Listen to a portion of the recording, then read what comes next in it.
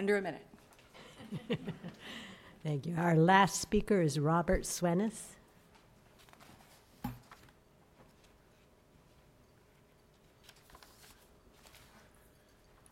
Good evening, Rob Swenis. I'm also a member of the Leeway Overlay Area. I happen to also be the vice chair of the Neighborhood Conservation Advisory Committee, but I'm not really wearing that hat this evening.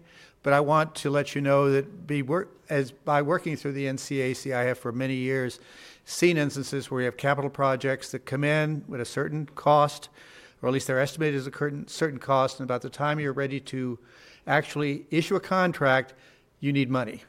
And we have always found a way to find the delta that we're missing so that these neighborhood projects can be executed. And that brings us to the big elephant of the room. Where do we get the $6 million? And I have a suggestion to you, and it did not originate with me, but I think it's a very excellent suggestion. At the corner of Lexington and 18th Street, you have the site of the old library, which is no longer there because of an agreement between county board and the school system. But that property is administered by Department of Parks and Recreation.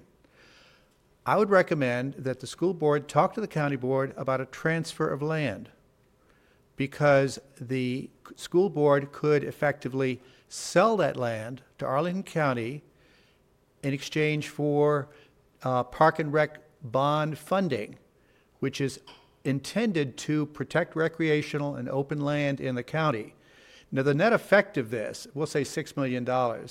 If you took $6 million worth of that property, probably up around Lexington Street, certainly mostly there, and transferred that to the county in exchange for their $6 million coming in, what are you going to get? You're going to have all those fields preserved, but you're also going to have those fields preserved so that the students themselves can use them.